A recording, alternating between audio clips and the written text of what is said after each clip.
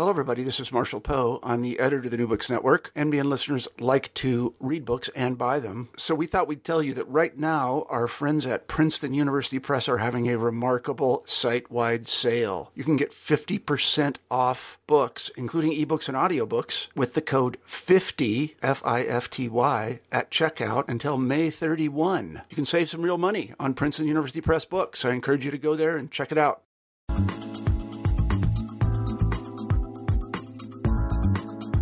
Hi, this is Rebecca Buchanan, co-host of New Book Network's New Books and Popular Culture, and I'm here today with David Ensminger, who wrote The Politics of Punk, Protest and Revolt from the Streets, and we're going to talk about his new book. So, David, thank you for being here.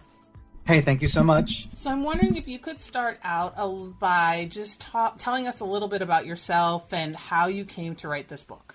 Well, if we go back way far, I'm kind of one of those little baby brothers of punk. You know, my brother's 10 years older than me, and my sister's 7 years older than me. And he graduated from high school in 1980 and would begin to bring home all these records, stuff like Susie and the Banshees and Para Ubu and the Cramps and whatnot. And got me at a very early age sort of hooked on it. And my sister sort of followed suit as well. She was a big fan of David Bowie, 999, The Gun Club. And so that became sort of the soundtrack of my youth. So for literally since then, I've sort of preserved and archived it and thought about it and written about it in various different ways. And this is my third book on it. My first one was called Visual Vitriol, which took a look at the subcultures within it, for instance, like skateboarding culture, but also looked at queer culture and African-American punks and Hispanic punks and female punks. And it was sort of a conceptual work, and it was sort of academic work, and it was sort of a field work, a book. And so for people who didn't like that and maybe thought it was too heady or too intellectual or too boring, I put together all the raw transcripts in a book called Left of the Dial. And so Left of the Dial is the actual conversations, the actual transcripts that went and fed into that first book. And some of them had been published in places like I ran my own magazine called Left of the Dial from about 1999 to 2006. So some of them had been in there. Some of them had been Maxim and Rock and Roll and in other places. And so the same thing kind of happened with this. I had started publishing in different areas, like in a journal called Liminalities, about slam dancing in the no time zone, about sort of punk liminality and what happens within your sense of time and your sense of sort of chemical balance when you're in a slam pit or a mosh or whatnot. And so that was in Liminalities. The sex section had partly been published previously in a sort of informal essay called Hush Hush, Images of Sex, Bodies, and Rock and Roll, which was an exhibit we did at Western Oregon University almost 10 years ago, looking at flyers and album covers and posters with depictions of the body, and had been done in fanzines. And the other ones had been published in other places. So I figured, I think I got a new book here. Right? So let's piece it together. What's the theme? And for me, the theme really was about sort of the conscience and the politics, not politics in terms of like rhetoric and what people were saying, but more or less kind of what they were doing, sort of the praxis orientation of them, and sort of following the money trail, like where was money being raised and for what causes and what purposes and who did it affect and so on and so forth.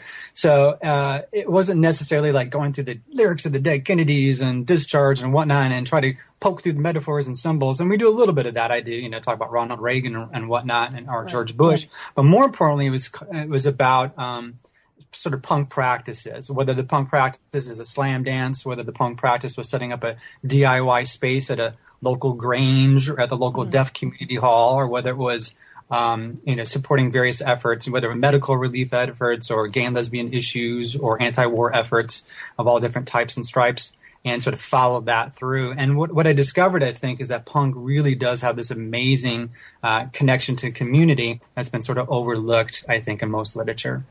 Right. Yeah. And I was really intrigued by that idea because as I work with punk, we have many discussions in my house. I'm married to a musician about whether punk is actually music or not, right? Whether we can, you know what I mean? Right. Can you define punk as music, or is punk more about these sort of ideologies or these beliefs? Yeah. And so in reading your book, that really made me think about that, and that connection, right? What is punk's connection to the communities it's a part of, and how does it change? Sure. As it moves to different communities. And so, you start with your book with sort of talking about the punk's beginnings, and the role of Reagan and the role of Thatcher, which after this interview is happening right after our first presidential debate or our major political debate, which made me think about like, because Reagan was called on a bit last night, and made me think about like what has sort of brought punk, what attracts punks to sort of politics and sort of this political being, and the role of sort of our big P politics in punk. And the small P, yeah. Yeah, I'm wondering if you can talk a bit about sort of those punk beginnings and that attraction to like being political. Yeah, I mean, I think we actually forget that punk sort of gestated under a labor government and under President Carter. So, I mean, it didn't come under the wings of President Reagan. That's when kind of hardcore kind of blossomed. You know, we're talking about 1981. So I think it sort of blows our mind now that, you know, punk would take effect under a relatively progressive government on both sides of the ocean.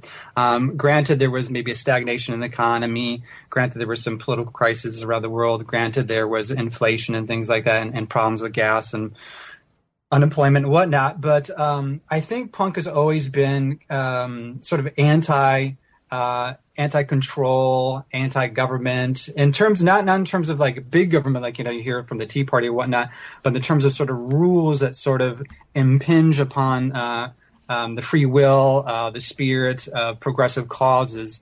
For instance, gay and lesbian identities, and how that was outlawed for a great number of years.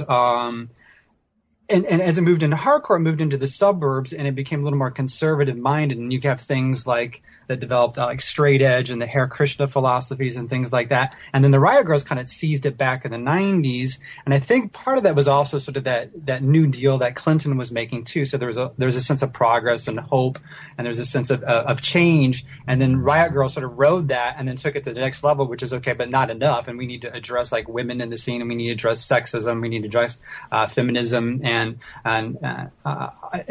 all these things that came together. And then all of a sudden Bush came to office. And so punk has always sort of been navigating those forces that be, whether it's parent culture or political culture or military culture or academic culture even, and sort of poking holes in it and opposing it and being critical of it, and sometimes an anti-intellectual way, but then, you know, in the case of Gang of Four and bands like that, in a very sort of really intellectual way. So there's always like this constant critique, and it happens with the communities themselves. They're not just critiquing their parents, they're not just critiquing the police force, they're not just critiquing local, regional, national, global governments, but they're also critiquing within their own scene. So if you look at Flip Side or Heart Attack or Maximum Rock and Roll, you see these constant conversations going back and forth about different issues, whether it's politics or social issues or issues relating to sex or reproduction, all these different things happening.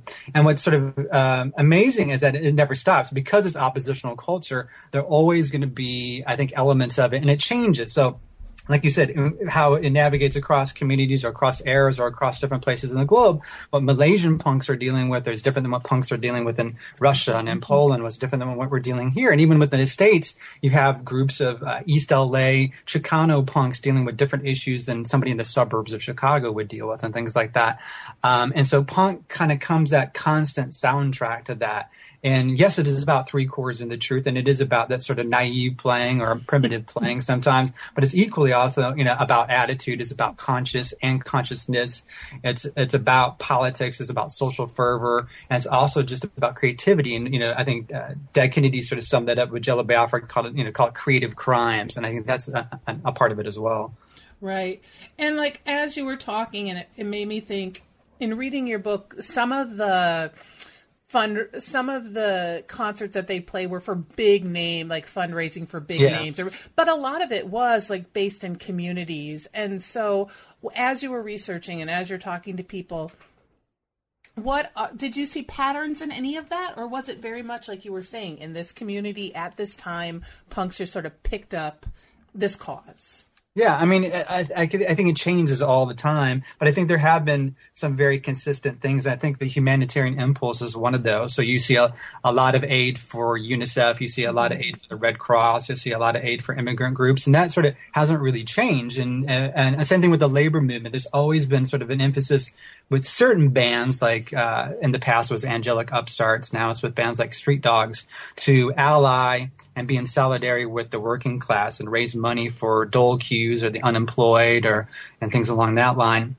But then sometimes it's very unique to the time and to the circumstance. So I talk really about how punks often help themselves. And so maybe like in here in Houston, if I may use one example, we had a group called the My Dolls, and Diana Ray was the bass player, and she was in the floor watching another band, and a young man ran into her and knocked out two of her teeth.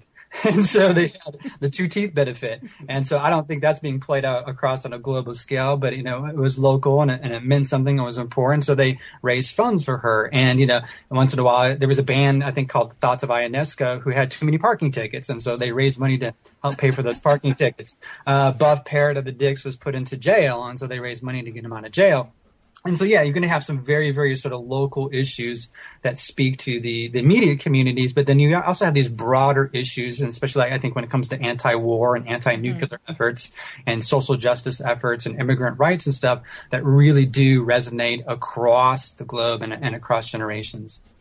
So do you think that's part of, right, like the Reagan and Thatcher and that sort of move to pushing punk underground in some ways, right, in that hardcore movement? Do you think so? We have, like, with Reagan, if we take the U.S., like, right, his role in U.S. politics is, like, had pushed some of those larger social issues, but they were still finding ways to, like, get at that in their communities. Is that... and I think the other thing we forget about is there was still a large contingent of 60s and 70s radical within the 80s social protest movements, right? So you had people who were yippies and stuff that were sort of definitely part of like Rock Against Reagan and Rock Against Racism. And Rock Against Racism had people from the Socialist Workers Party, which was a long-time political party. And that kind of faded. And so, by the time you get to the late 80s and 90s, that sort of faded out. And punks sort of didn't have to rely on the older generation of radicals, and they sort of pushed the radicalization in different directions. Maybe like identity politics, things like that. That meant something to them that maybe didn't have the same resonance to an older generation. But it's interesting that in the Reagan years and the Thatcher years, we had two different things. In the UK, we forget that punk was like a top 40 genre, and that the bands would get on top of the pops and things like that. And so they were selling massive amount of records within their communities, where in the U.S., there was some maybe with Blondie, a little bit with the Ramones, a tiny bit with the Runaways. But by the time it got to the hardcore, it was driven underground because there was simply no market for it at the local mall and at the local big, stadiums and whatnot. And at the same time, I think the participation age went down as well. So let's say you were 28 in the punk era. By the time hardcore came along, it was about 16, 17, 18-year-olds. And so they're bringing to it a sort of whole different consciousness. Right. And so you spend, and so you start out with really talking about those beginnings, but you move into looking at Washington, D.C. and looking at San Francisco. And so looking at some of that. So can you talk a bit about the role of punk? You mentioned Fugazi, you mentioned MDC, you have a chapter on MDC, but can you talk a little bit about the role of those two cities in sort of your research and what you found? Right. And I think because we tend to equate the two coasts with the utmost radicalism, which is not to say that there are not radical activities in Austin, Texas. There were. I mean, that's where the MDC came from. Even here in Houston, we had a radical sort of left-wing activist community, in Chicago as well, Seattle. But for some reason, I think it had more numbers, a greater mass because of the proximity to power in places like San Francisco, which had a long time tradition, going back to the anti-war protests of the prisoners of conscience during World War II and the Beatnik era and then the peace movement and Haight-Ashbury. So it had this sort of rich and evocative tradition. And in D.C. as well, because you had people that were near the White House. And so very quickly they understood whether at Discord Records and at Positive Force, which is a community organization, that you could just literally go a couple of streets over and bring some instruments and bang on them and disrupt business as usual. Right. Or you could have concerts in the park, or you could have concerts on the street, or concerts in front of correctional facilities, on and on and on. And I think that, was sort of that innovative creative crimes that happen. And then you could put up posters, like I mentioned, Mises the Pig, that campaign, which was quite effective and quite controversial. because you're near the halls of power. And so you can't really do that if you're in Nebraska. You can't really do that if you're in Utah. And so it makes those places kind of special. And I think because of that, they developed their own sense of legend, right? And their sense of lore and their sense of importance within the punk sort of history. But, LA was dealing with some really, really tough times with the police. Local regulation, local codes, and things like that. I talked about how kids would be stopped on a regular basis by the police. Some police kept files on young teenagers with jagged, weird haircuts. Police would wield batons at shows. They would literally show up with riot gear and try to close down clubs. And, one person said it was if they wanted to destroy punk rock. And that kind of did happen across, the country and probably the globe. Like, I remember seeing Black Flag much later than when they were dangerous, right? But in 86, but I remember walking out of that club as a young boy, and there was a police van, and there were police lining both sides of the street, and they said, just come on walking, boy, and kind of like, one hand on the gun or one hand on the baton. And so even by 86, which is like 10 years after, Sex Pistols and Ramones had become what they were, there was that still sense that punks were a threat. And it's just that we weren't as close to, the powers that be in DC or the history of a place like San Francisco, but it still resonated with us and it still felt dangerous. Right. Yes. And there was very much on television and in the media this idea that the punks are going, right, and that punk rock means anarchy and fire and right. That's all it means. I grew up in Minneapolis, right? So I grew up, during this time when maybe a kinder, gentler punk in some ways, right? Where Husker Du and all of this. So it wasn't, but it was still very much like, we're going to bomb the system and that's all we care about. And it's like, and this idea that I still have students are like, oh, so you had Mohawks and like this idea, like punk is one thing and that's the idea of punk. Right. Well, what's interesting about Minneapolis is that it had a rich. it was the one. If I remember correctly, the one state that voted for Mondale. Yes, it was. I'm very proud of that. And a long progressive labor tradition. Yes. A lot of left wing and socialists and communists up there. And had very radical communities. Profane Existence was a radical community that existed up there and ran their own magazine and ran their own label. So it has this rich history, and someone needs to write that book. It just doesn't happen to be this one, but I could totally see that happening, and for other places as well. Have these very distinct and rich traditions of resistance. Right. So I await those books for sure. But for me, I know Dave Dichter.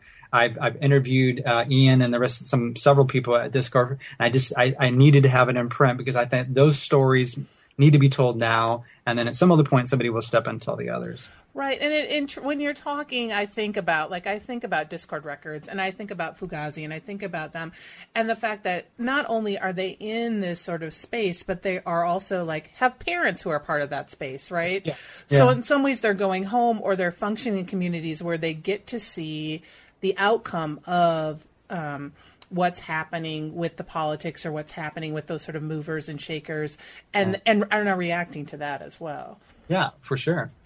Yeah, we forget about how many, Dave Dichter, this connection to the past. There was all this connection to social movements, or it was all this connection to issues of racism and sexism and immigration. On and on and on.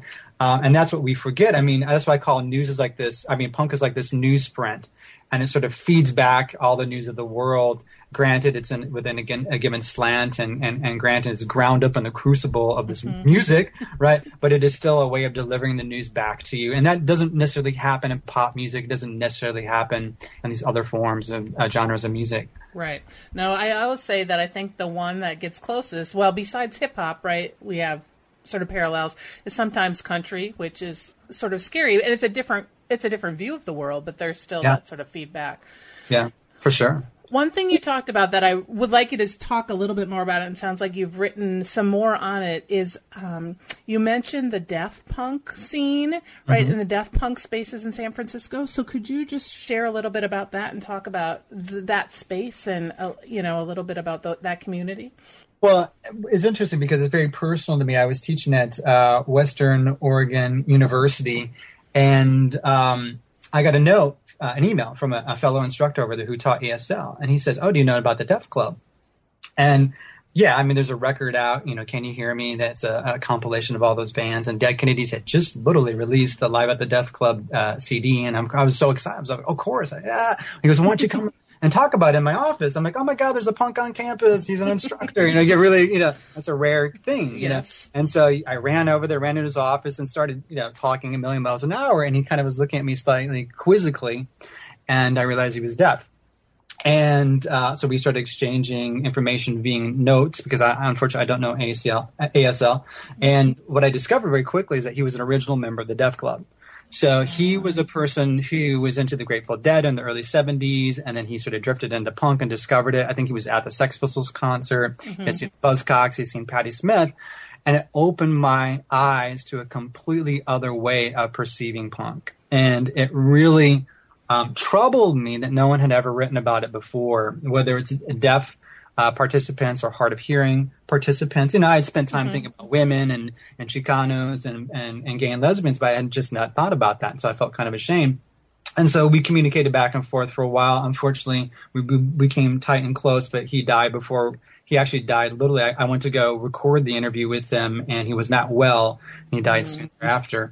But Robert Hanrahan was the manager of the Offs, which is kind of an interesting ska punk fusion band. And he was very political, and he ran across the club in San Francisco. It was on the second floor near the Mission District, and he discovered that you could rent it. And deaf clubs existed as a place for deaf people to go and have social activities, leisure activities, and a sense of folk group identity and whatnot. But he realized, hey, we can rent this space out for a decent price. It could be an alternative to the other clubs in town, like Mabuhay Gardens and things like that. And so they started having these amazing shows with all different kinds of bands. I mean, X played there, the Germs played there, DOA played there, some more avant-garde type bands, Blow Dryers, who I mentioned in the book, played there.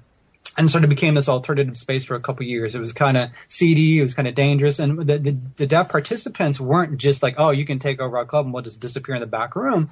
They were actually participating in it, and so they would do things like, first off, they could feel the vibrations through the floors. From what I understand, they could feel vibrations through balloons if they touched them. They could go to the stage and touch the wooden stage because back in the day, most of them were wooden. They could touch the speakers, and so they could participate. And obviously, they're participating in the visuals as well.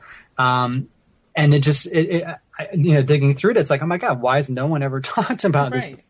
And so it made me believe, and this is really true, that there's so much left to do. Like, I feel like I'm just taking baby steps. I mean, literally, it's my third book, and I feel like this is just the baby steps. So my new one is this thing, 120 women in punk. And it's the same thing. And then I'm thinking about Native American punk communities and on from there. So I think that's what good books do. Good books sort of shine a light on the gaps in history and in between spaces, and then allow for that conversation to change and also develop new areas for conversations. Right. Like that was probably the part that I was like, this is really amazing. This is really great. And it's these things where, well, of course that makes sense, right? It moves us sort of into when you're talking about slam dancing and like sort of that physicality of punk and the body. Yeah. And so I did love that part with the deaf punk stuff I was like, I want more.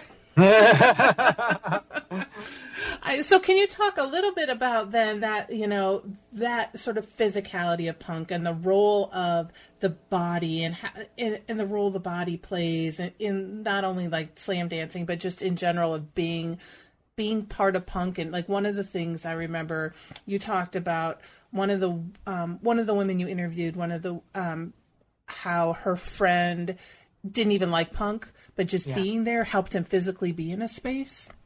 Yeah, and sort of embody. Right? So it's interesting that it's both in and out of the body. And so as a folklorist, we love this thing from Victor Turner called the liminal space, right? And it allows for a time out of time experience, allows for a certain sense of communitas, and it allows for a certain sense of inversion.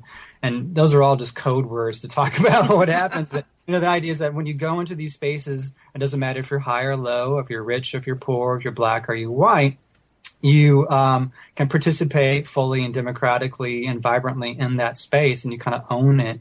And, I guess today we might call it things like safe spaces. And to an outsider, someone would call it, sort of edict, they would say, well, that's not very safe. You're bashing each other. You're slam dancing. You're moshing. How's that safe enough? But they failed to see the sort of choreography of it. They fail to see the sort of chemical communication that occurs. They fail to see how there's a certain kind of rhythm to it. And so they don't see that stuff, right? And sort of like what I think it's akin to is imagine like in the 1960s when some straight person would be walking down the street and see a psychedelic poster.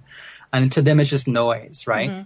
But to the person who knows it, to the insider, it speaks all kinds of volumes about about that subculture. And the same thing, when you go into a club, and I really like the intimate clubs. I'm talking about like 2,000 or 10,000. I think it's a little bit different. But when you're in a club that holds a few hundred people, there is this intense sense of ownership. There is this sense of participation. There is this sense of democracy, and there's a sense of ritual practice, right? And that it becomes about acting differently than you do outside the club. So you may be a secretary, you may be whatever. And we read about this all the way back in 78, 79, that you put on a different clothes, you put on a different persona, you put on an avatar, you become the sort of avatar of the grotesque body, and that Bactinian carnival, right? That jouissance of that, spit and slam and spike and stage jump and all this stuff. So you participate it, but it's sort of about embodying this thing and it becoming a performer. And so while the band is on stage performing, you're performing equally. And I think that's what's amazing about punk rock. There's not that sense of passivity. There's not that sense of consumerism. There's not that sense of restraint. It is that it is communal in essence. And, X-Zine is talking at length about this from Cervenka from X. And I think it's really important for people to realize that it puts you on an equal playing field with that performer. And you participate in culture in a way that perhaps maybe you've never had before. And I think that's really important. Right, and I think in some ways you're pushed to participate in that culture, right? Like if you wanted to, I'm not sure if you would be allowed to just consume it without participating. Yeah. And in fact, you'd probably be seen kind of, suspiciously. Yes, very much so, right? And that's what you get when you have because I'm a punk performer, so I sing, I play a tiny bit of guitar, I play drums, so I never feel like I'm observing. I feel like I am in it and documenting it at the same time. But you can see why, they might look at somebody a little bit suspicious if they just kind of walk in and they don't have the right clothes, they don't have the right look, they have this camera, and then all of a sudden they're sort of being observed kind of coldly and in a calculated fashion. And, punks might say, "Who the hell are you? This is our space. Get out of our space." And you can understand. And then, how do you get in? Well, you get in by, letting go of all that. You rip your shirt, you smash your camera, and you grease back your hair and you go for it. And at that point, you become part of that ritual practice and you become part of that sense of communitas. Right. No, I remember being on a panel talking about sort of how we document punk, right? How we do this documentation and listening to these sort of first wave old heads all going on about how, of course, we don't have any pictures. Why would we do that? We were there. We were participating, right? The camera's going to get broken. I'm not going to bring my, I'm not going to spend money and bring my camera. Like, we had to be there. So all I can do is tell you how I was there, but I can't really show you the pictures, right? And so that idea of you really were when you went to a show, you were part of that scene. And I remember, being at shows where even the band is we're done playing until you do this. And I do a lot of work on Riot Girl stuff. So, there was a lot of that in Riot Girl.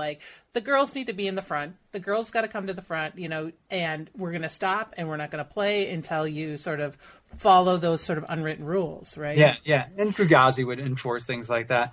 But I want to go back to that whole sense of documentation. Yeah. Because they're sort of seeing it through these hazy eyes of memory. And I can't hardly remember, seeing the Clash in 79 at the Odeon. And it's kind of false, I think, in a little ways, because I think you can do both at the same time. And what really sort of inventive people do is they would do things like tape the camera to their hands, and they would just sort of shoot in all these sort of interesting angles. So when you go look at some of the archival photographs, like a friend of mine, Ben DeCompson, DeSoto, he has these really awesome crowd angles that you don't really get if you don't participate. Right. And so, because they're he's in the middle of the slam dance ritual. He's in the middle of this crowd commotion. He's in the middle of this dancing mass of buzzing bees. Right. Right. You can't really get if you step back and just sort of pop, pop, pop, pop and shoot. And that's sort of that's not what it felt like to be there. And so, again, there's ways of, I think, participating and documenting simultaneously.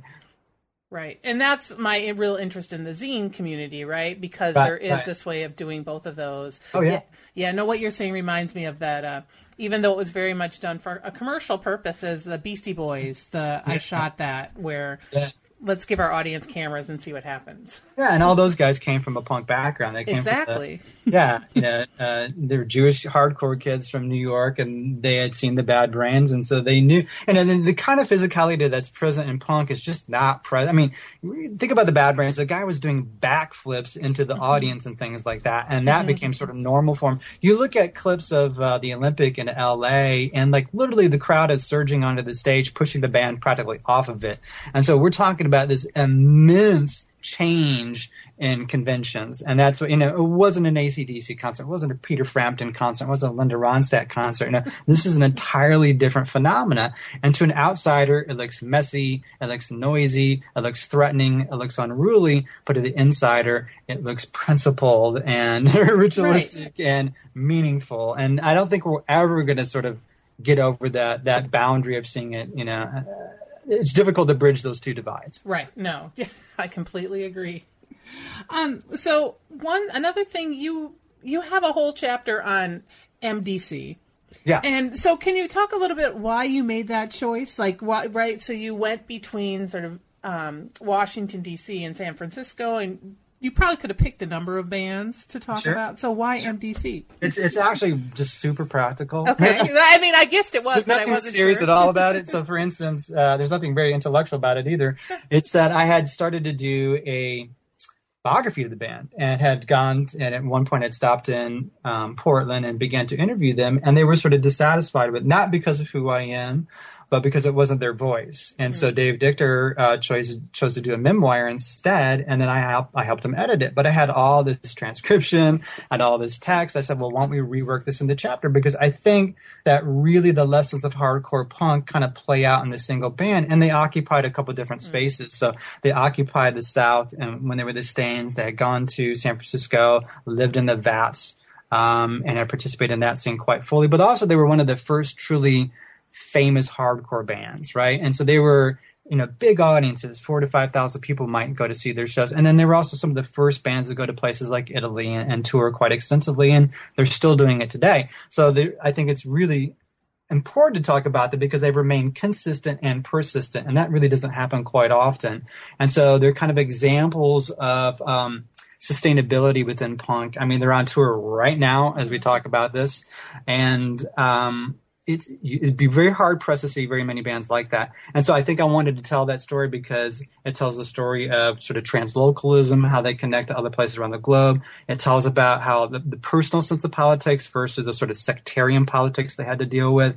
It also tells you about the mutations of the genre and all the changes they went through. It also is just about sort of a story about a band struggling with different addictions, with different band members, with getting old. I mean, all these things that occur, and that's why I did it. So it wasn't like I'm like, okay, I need this one thing. It was like, oh, this is available to me. I've been working on this, but I think it does tell us this rich and nuanced and interesting and complex story. That if we look at one band, it's really telling us about an era, a genre, and a community.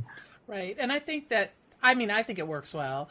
And I appreciate that sort of nuanced look at we need to think a little more critically about hardcore and what was going on with hardcore. And I think that that works. That worked for me.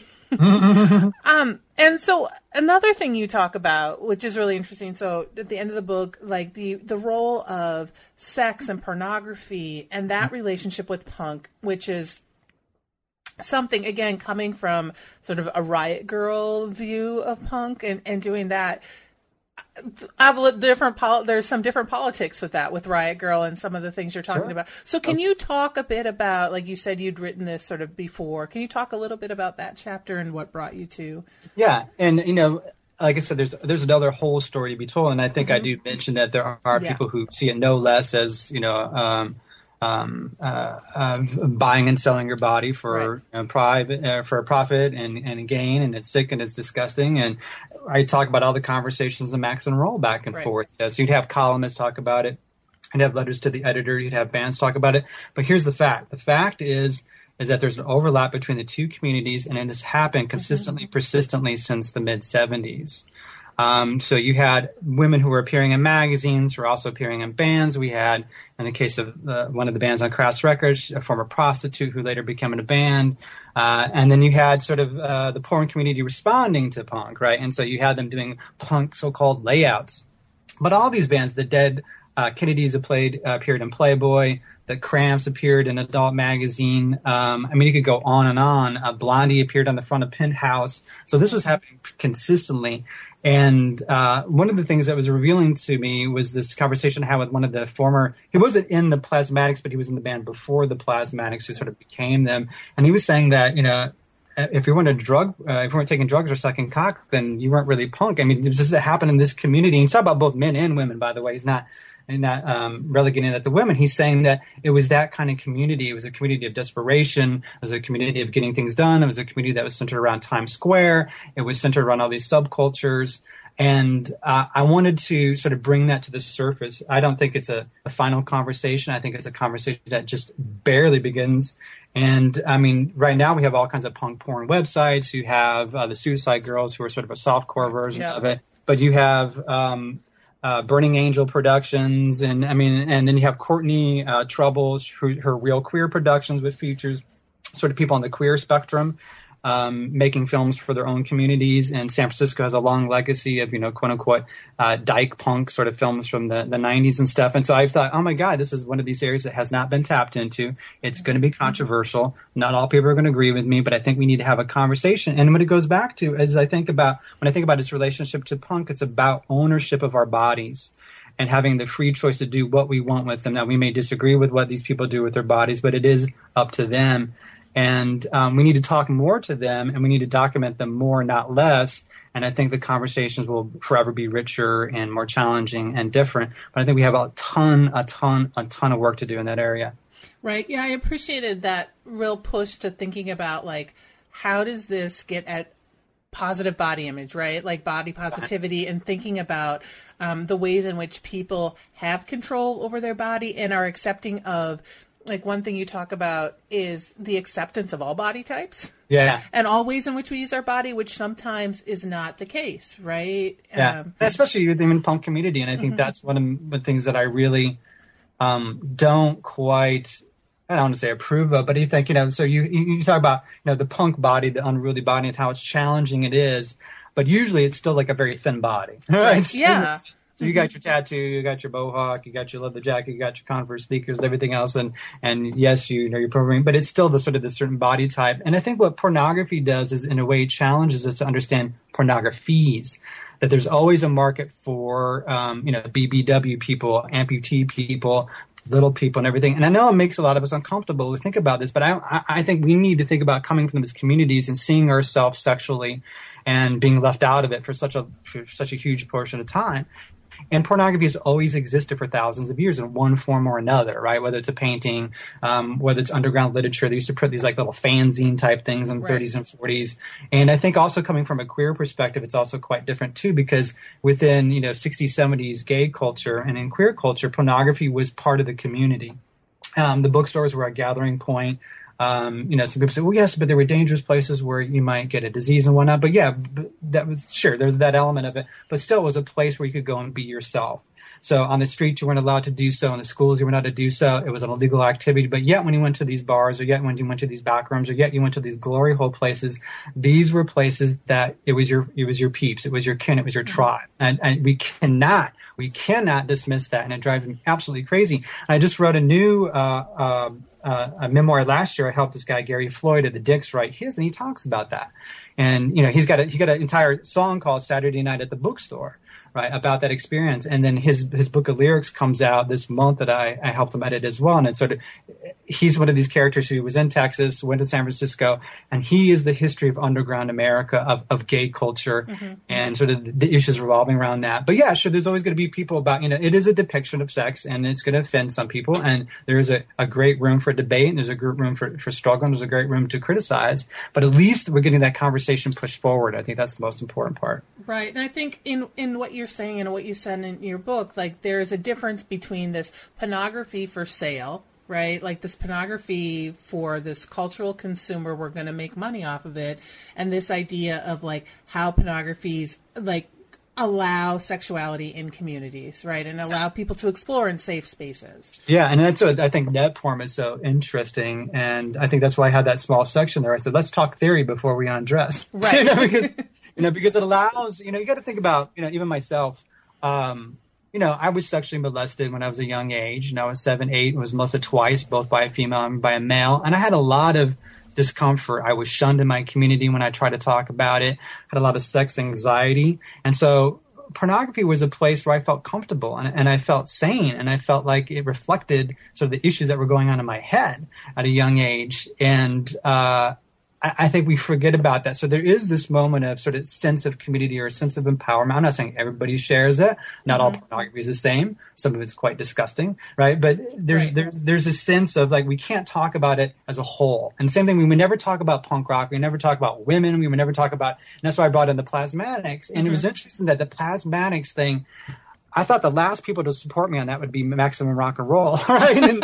But Marion really came out and was just, I couldn't believe how much she wanted to talk about her because I had been shunned. I had literally brought up Wendy L. Williams to a couple, I'm not going to say who, but some women punk rockers who I really respect and who are really cutting edge and have really pushed the limits in their own ways. You know what I mean? Had really sort of been reviled for being disgusting and all this stuff. And they wanted nothing to do with talking about her. And I was really surprised. And then I thought, well, okay, the intellectual side is going to condemn me as well. But then, no, like Marion was like, no, I really want to talk about this. And so I try to give her as much space as possible to do so. And that's why I end with her, too. I'm like, I'm just going to end her because she's saying some really powerful, interesting things. And we forget about sort of the politics. And this is a woman, Wendy, who did over 200 different sex acts, had participated sort of she wasn't having intercourse, but she was in 3 pornographic films and stuff, and starts this band on her own terms and is sitting up there with chainsaws, is sitting up there blowing up cars and doing jumps and stuff for videos, really confronting, here I am 10 years old watching this on Friday, the television show, confronting everything I understood or thought I knew about gender, everything I knew about sort of roles and the sense of what women are and what they do.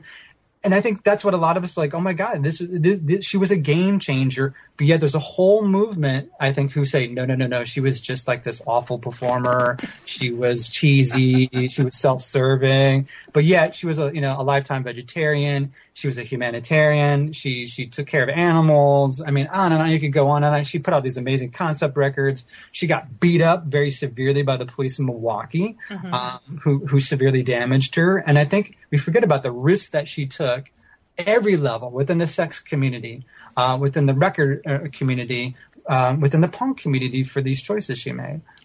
Right. And that's a big thing about punk, right? Like taking that risk and putting yourself out there. And in some ways, like that is this embodiment of what we're asking for, right? One of the things I really liked was that idea of anarchy through indifference. Yeah.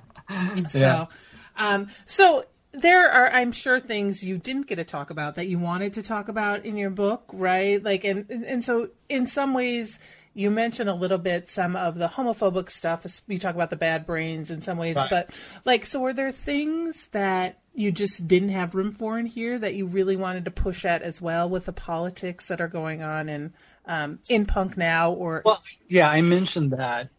I sort of talk a little bit about the Occupy movement, and I sort of mentioned the WTO, but I think there's other people who have much larger investments. I was not part of the Occupy movement. I was not part of the WTO movement.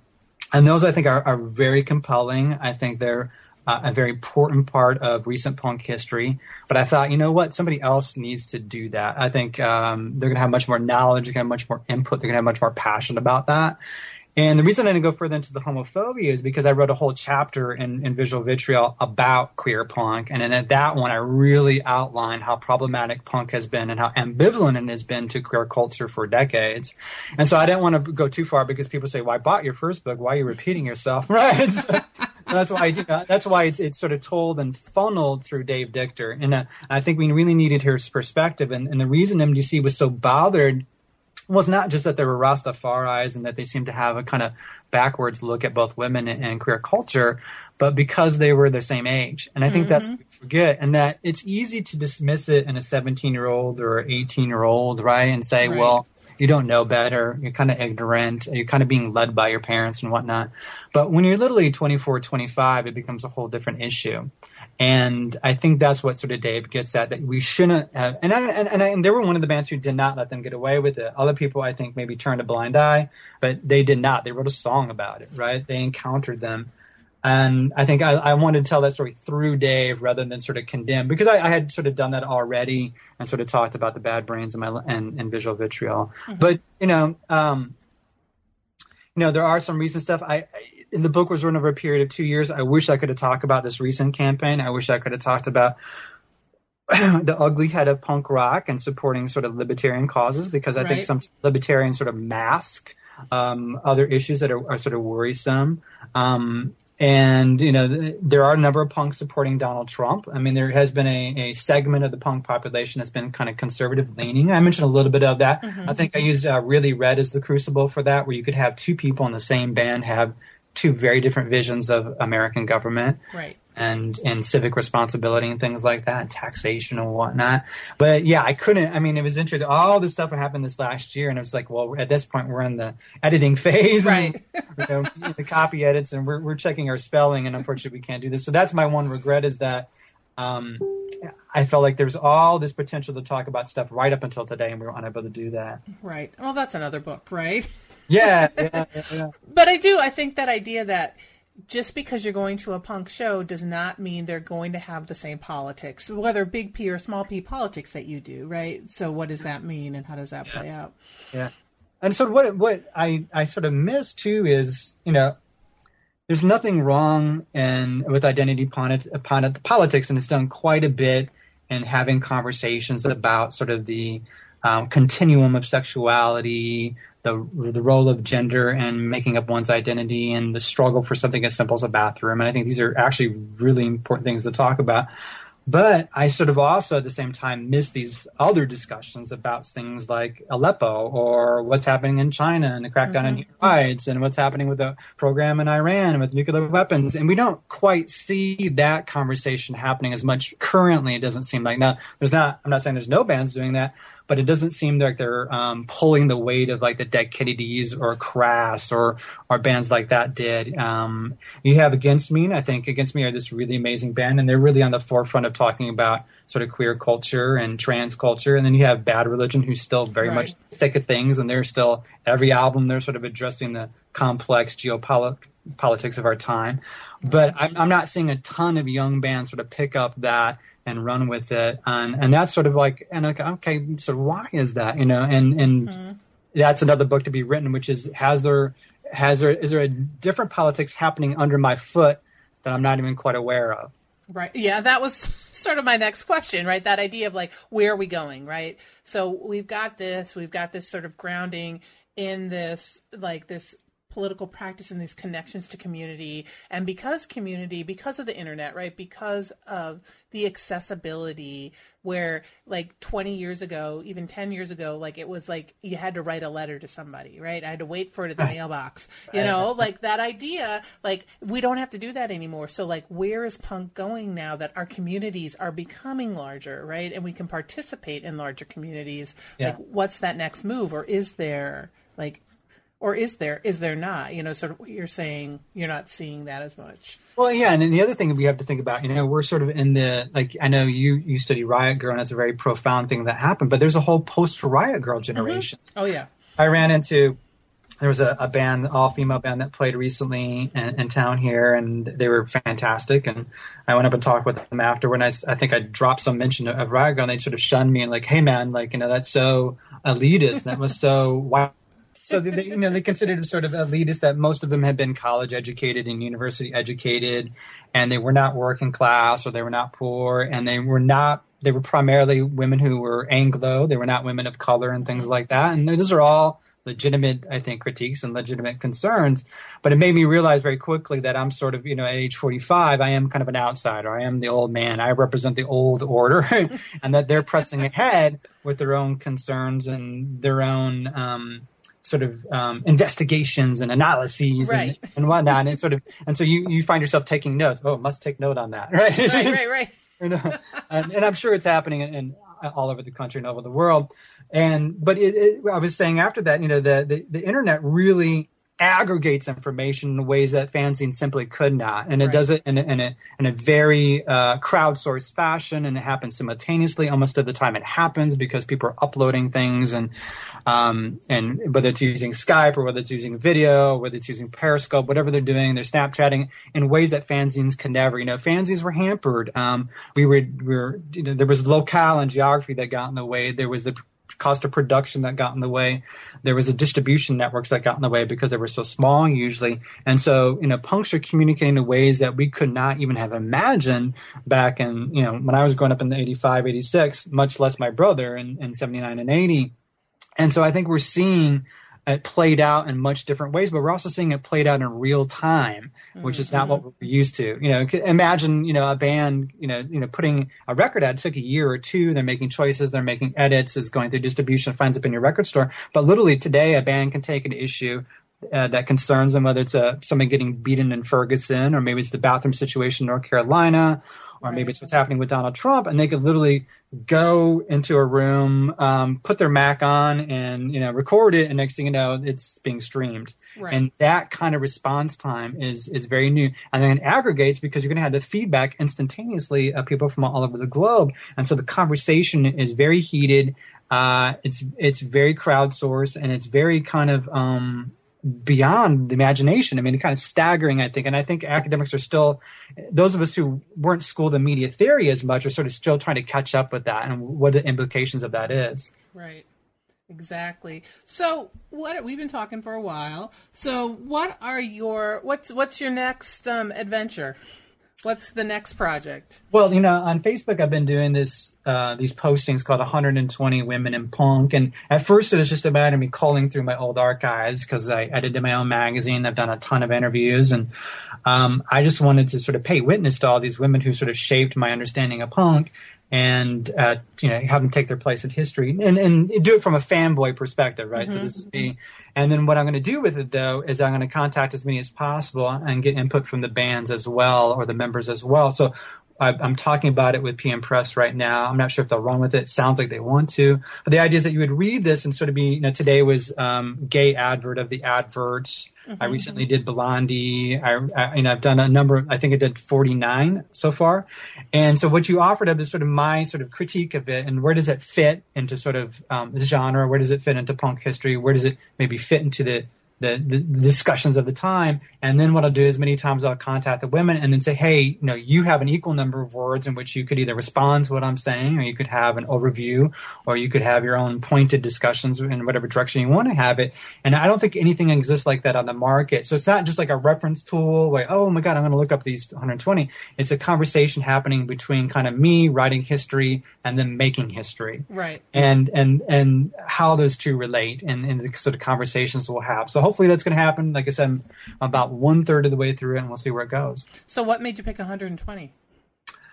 Just a random number? No. I had done an earlier project. I have like a million projects, but this project was 120 days of the art of Randy Biscuit Turner, who I mentioned in this book, and he was a gay performer, one of the few out performers. What people don't realize is that him and Gary Floyd of the Dicks were performing as out queer males in the 1980s, while as like Husker Du was not. I mean, right? Oh yeah. They were gay, but they weren't performing as such, right? No, yeah. Where these two were, they were very confrontational, bringing the underground to the surface, talking about taboo subjects and taboo sexualities and things like that.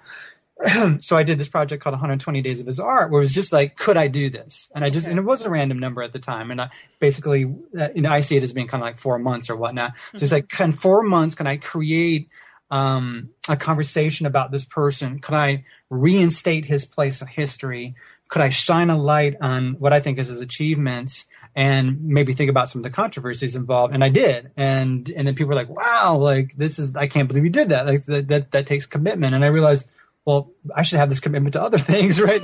And so, I mean, it's a challenge. And I wish all of us would take up this challenge and can we shine a light, whether it's 120 times or 90 times or 500 times. And I think one of the reasons I figured I could do it is because I have all these other blogs. So one of my blogs is the Punk and Politics blog, where I have over 500 images of punk flyers that show where money is going in terms of fundraising. Mm-hmm. I have a women in punk site called punkwomen.wordpress.com, which has over 1,000 images just from my collection of women in punk. Just from my collection. Okay, so and I'm not done with it. So there's way over 1,000, and one on African American punks, and that's reaching 1,000 at this point, because for so often these people have been written out of history, right? So these immense gaps and these immense holes, and it's up to us. And I think the challenge is, if we really want to take punk forward into the future, we have to go back a little bit and fill in those gaps and make sure that it is as democratic and participatory and diverse as what we knew it was, right? Because we were there, we knew it was, but for some reason it's being left out of the canon, it's being left out of the literature, and it's we need to patch through that a little bit. And yeah, so it seems relatively random, but it sort of relates back to my efforts on the websites and relates back to earlier efforts to shine a light on, in this case, Biscuit Turner. Right. Awesome. So one last question, just today or right now, at this time, your top 5 favorite punk bands. Oh. Can you do it? Can you do it? Like Razor Cake asked me to do my top 5, and I hardly ever submit to it. You don't have to. No, who are you listening to right now? What are the bands I keep going back to? And it's going to be the stuff that affected me in my youth. Like the other day, I was listening to Jeffrey Lee Pierce and the Gun Club. I could listen to the Buzzcocks continuously. I never give up on the Ramones. I still think the Sex Pistols are frightening. Right? I love the adverts. I wrote this like 1,000 words on the advert at 4:00 in the morning. I was like, I have to. Blondie, it's one of these women that you kind of. You underestimate the power of her, because she became so huge, and she was putting out sort of tropical jazz after a while. And it's like, but I went back and I was going through the catalog, and I'm like, it was so amazing. It was so rich. It was so new. It was so powerful that literally I got up and had to write about her. I'm like, it was like a virus. And I was like, I have to say what I need to say about Debbie Harry. And she's brilliant. And I still listen to X. I think Exene Cervenka, not just because of her vocal style, but also because of the art she makes. She makes this wonderful sort of punk folk art. And so these are the bands I can go back to and I never get sick of. Mm-hmm. Well, thank you, David, for talking to me today. It's been wonderful. And again, I was talking to David Ensminger about his book, The Politics of Punk, Protest and Revolt from the Streets.